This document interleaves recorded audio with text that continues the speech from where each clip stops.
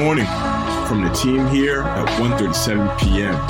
This is 7:31 a.m. Let's get the day going. Good morning, 1:37 p.m. family. Thank you for listening to the 7:31 a.m. podcast. My name is Bo Temple, and with me today is the ever on the move, JL Rucker. JL, you're going to be in one place today. You're going to be in another place tomorrow. You'll be in another place Friday.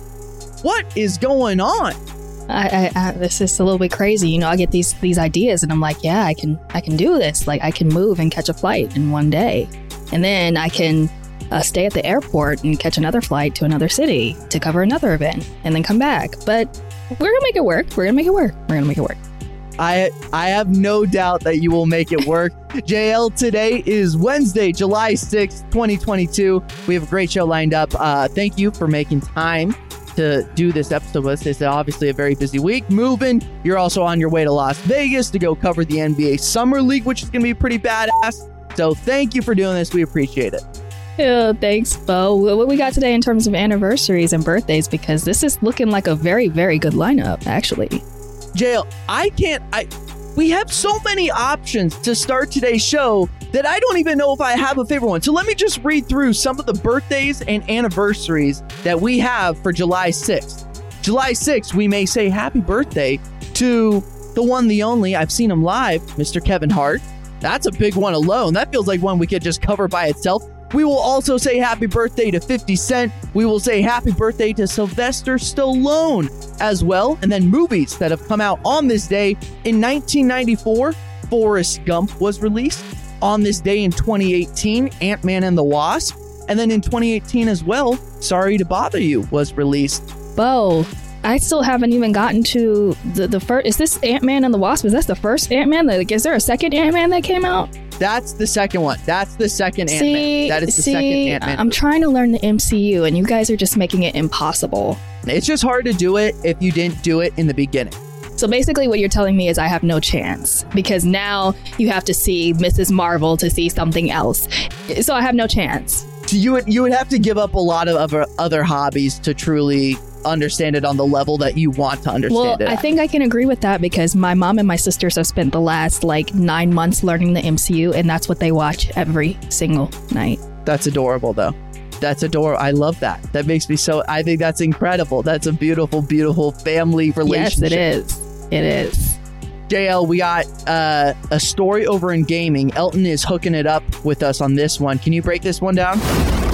Gaming. You know, Bo, I'm actually starting to hear Elton's voice when I do these. But anyway, Ubisoft has apparently been quiet for these past couple of months, but now the French gaming publisher / developer is ready to roll back the curtain on its upcoming releases. I must say, I'm surprised that Ubisoft is a French gaming publisher. I could have sworn that maybe it was Japanese. On July 7th, the Ubisoft Singapore development studio will hold a live stream event that will give everyone a worldwide gameplay reveal for Skull and Bones. This game has been in development for way longer than expected. Gamers have been waiting to see this thing in action since E3 2017, so we can't blame it on the pandemic. But thankfully, we'll get to see what Ubisoft Singapore has been doing with the game once that July 7th live stream kicks off, 11 a.m. Pacific and 2 p.m. Eastern Time. Now let's fast forward to September. Another live broadcast for the company will be taking place, and it's going to be the latest Ubisoft Forward event, and that is scheduled to take place September 10th at 12 p.m. Pacific and 3 p.m. Eastern Time. And we're all going to get some updates and trailers for Ubisoft's latest titles. You know, September is always a big month for gaming, so that's going to be interesting. And speaking of another game that's going to come out in September that is a cult classic at this point, the NBA 2K series is already working on getting this rendition out, as you guys already know. And there's typically 3 covers. There's the Legends cover, which is, of course, going to be Michael Jordan. And there's 2 more covers that you guys don't know, but I do. So we'll actually have to reveal that to you guys in a couple of days. So, as you all know, the greatest basketball player of all time, Michael Jordan, is getting this spot. He's going to be all over NBA 2K23 special editions, which have been gifted the appropriate titles, Michael Jordan Edition and the Limited Championship Edition. Speaking on why Jordan was chosen for this cover, Alfie Brody, who's the Vice President of Global Marketing Strategy for NBA 2K, had this to say. After making 23 the most recognizable number in sports, it was only fitting that for NBA 2K23, we introduced the Michael Jordan Edition. Bo, what's your favorite sports video game of all time or sports video game series? Yeah, Jay, I mean, 2K has to be really, really high on the list. And, with this story, it just makes sense that Michael Jordan is on this cover. 2K23, there's no man that should be on the cover other than Michael Jordan. But when you're talking about like my favorite sports video game franchises of all time, I liked 2K for a really, really long time, but I think they've gone through lulls and periods where the game isn't as sharp as probably the fans would like it to be. Like, I think 2K13 at the time, everyone was like, yo, this is a hot game. But in terms of my favorite sports video game franchises, I'm going to put in Tony Hawk Pro Skater in my top 3.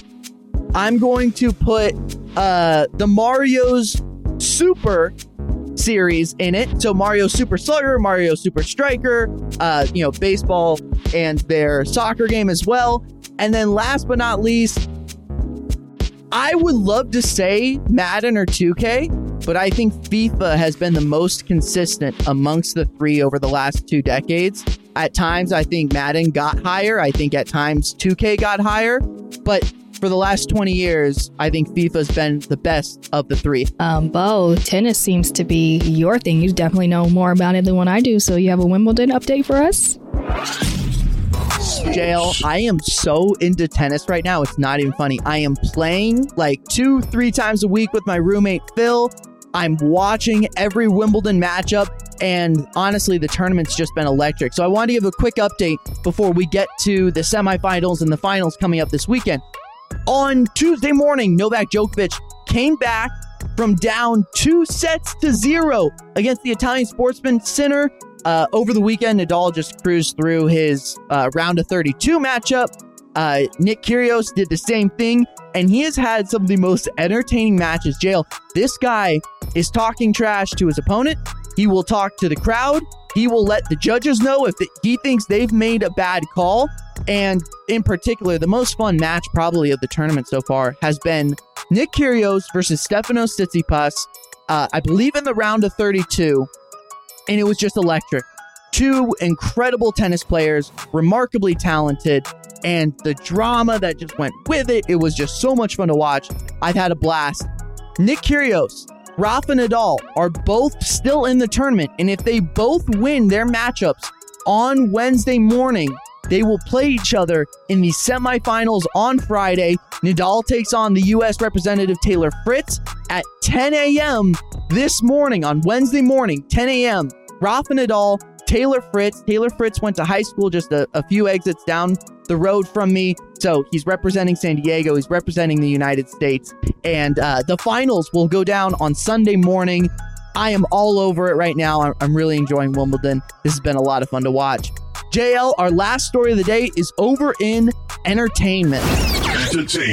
This is an insane statistic, but the Stranger Things Season 4 has officially been viewed for 1 billion hours. Since the first part of Stranger Things Season 4 dropped on May 27th, viewers have spent an accumulative 1.15 billion hours watching its 9 episodes. Viewers watched 301 million hours just this past weekend. This makes Stranger Things 4 the second most watched Netflix season ever, after Squid Games in 2021, which boasted total viewing time of 1.6 billion hours viewed. Netflix viewership metrics are done internally and are notoriously confusing. They essentially will track like how much a show is viewed in the first 28 days after the release, but the data can be like erratic based on factors in terms of like number of episodes, length of the episodes, and other factors. So take the stat with a grain of salt. Either way, people are digging on season 4 of Squid Games. Squid Game. Sorry, Taylor. Yeah, I was just about to tell you. Yeah. I was just about to tell you Squid Game. So now you got to say Squid Game 3 times. Squid Game, Squid Game, Squid Game. Not Squid Games. Squid Game. JL, this was a good episode, but that'll be it for this one. For more details on these stories and more, let's head to the website, 137pm.com, or follow 137pm on all of the socials. So TikTok, Twitter, IG, YouTube, you got to be there. Also, hop into our Discord. That's where you can go and be part of the 137pm family. We will be back tomorrow. As always, remember, stay curious.